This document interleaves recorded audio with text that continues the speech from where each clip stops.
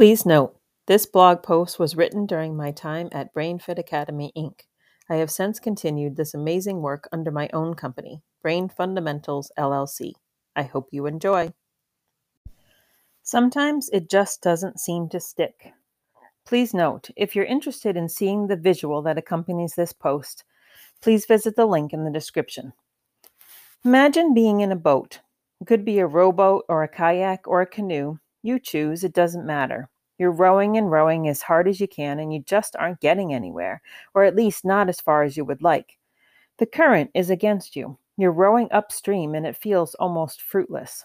Why, you wonder? I'm working so hard. Surely I can make some progress against the current.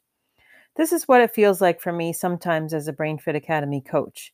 You see, sometimes we row upstream. Sometimes we feel like we're working and working, the family and myself, and we aren't really getting as far as we would like. Here's why. It's because of a model we call the pyramid of learning and development. The pyramid tells us what needs to come first. The pyramid includes the reflexes, sensory systems, and emotional development. It also includes language skills, self-esteem, and academics.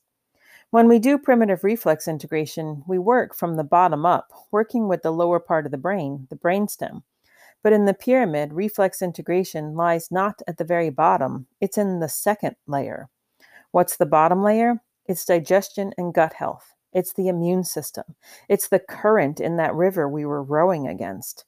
You see, if digestion or the immune system are not working so well, or if the gut isn't healthy, it creates that current. It works against the reflex integration that we're trying to accomplish. It works against us because it causes stress to the system. If the brain and body system are trying to deal with an underlying physical issue, then reflex integration will continually be disrupted. It feels like you get a little way ahead only to be pushed back again.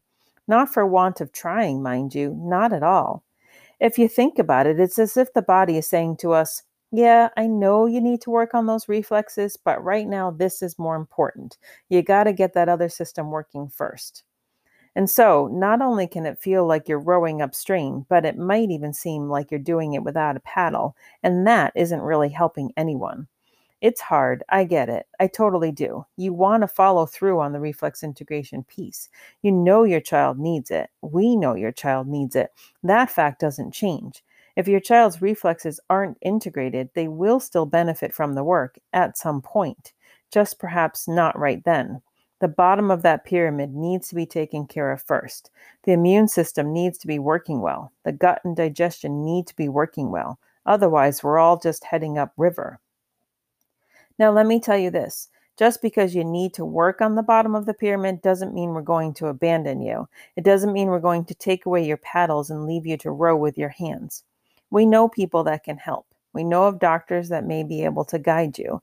And when you've taken care of the bottom of the pyramid, the gut and immune system are in good shape and you're ready to come back, we'll be waiting for you, paddles in hand, to help you start rowing again, this time with the current.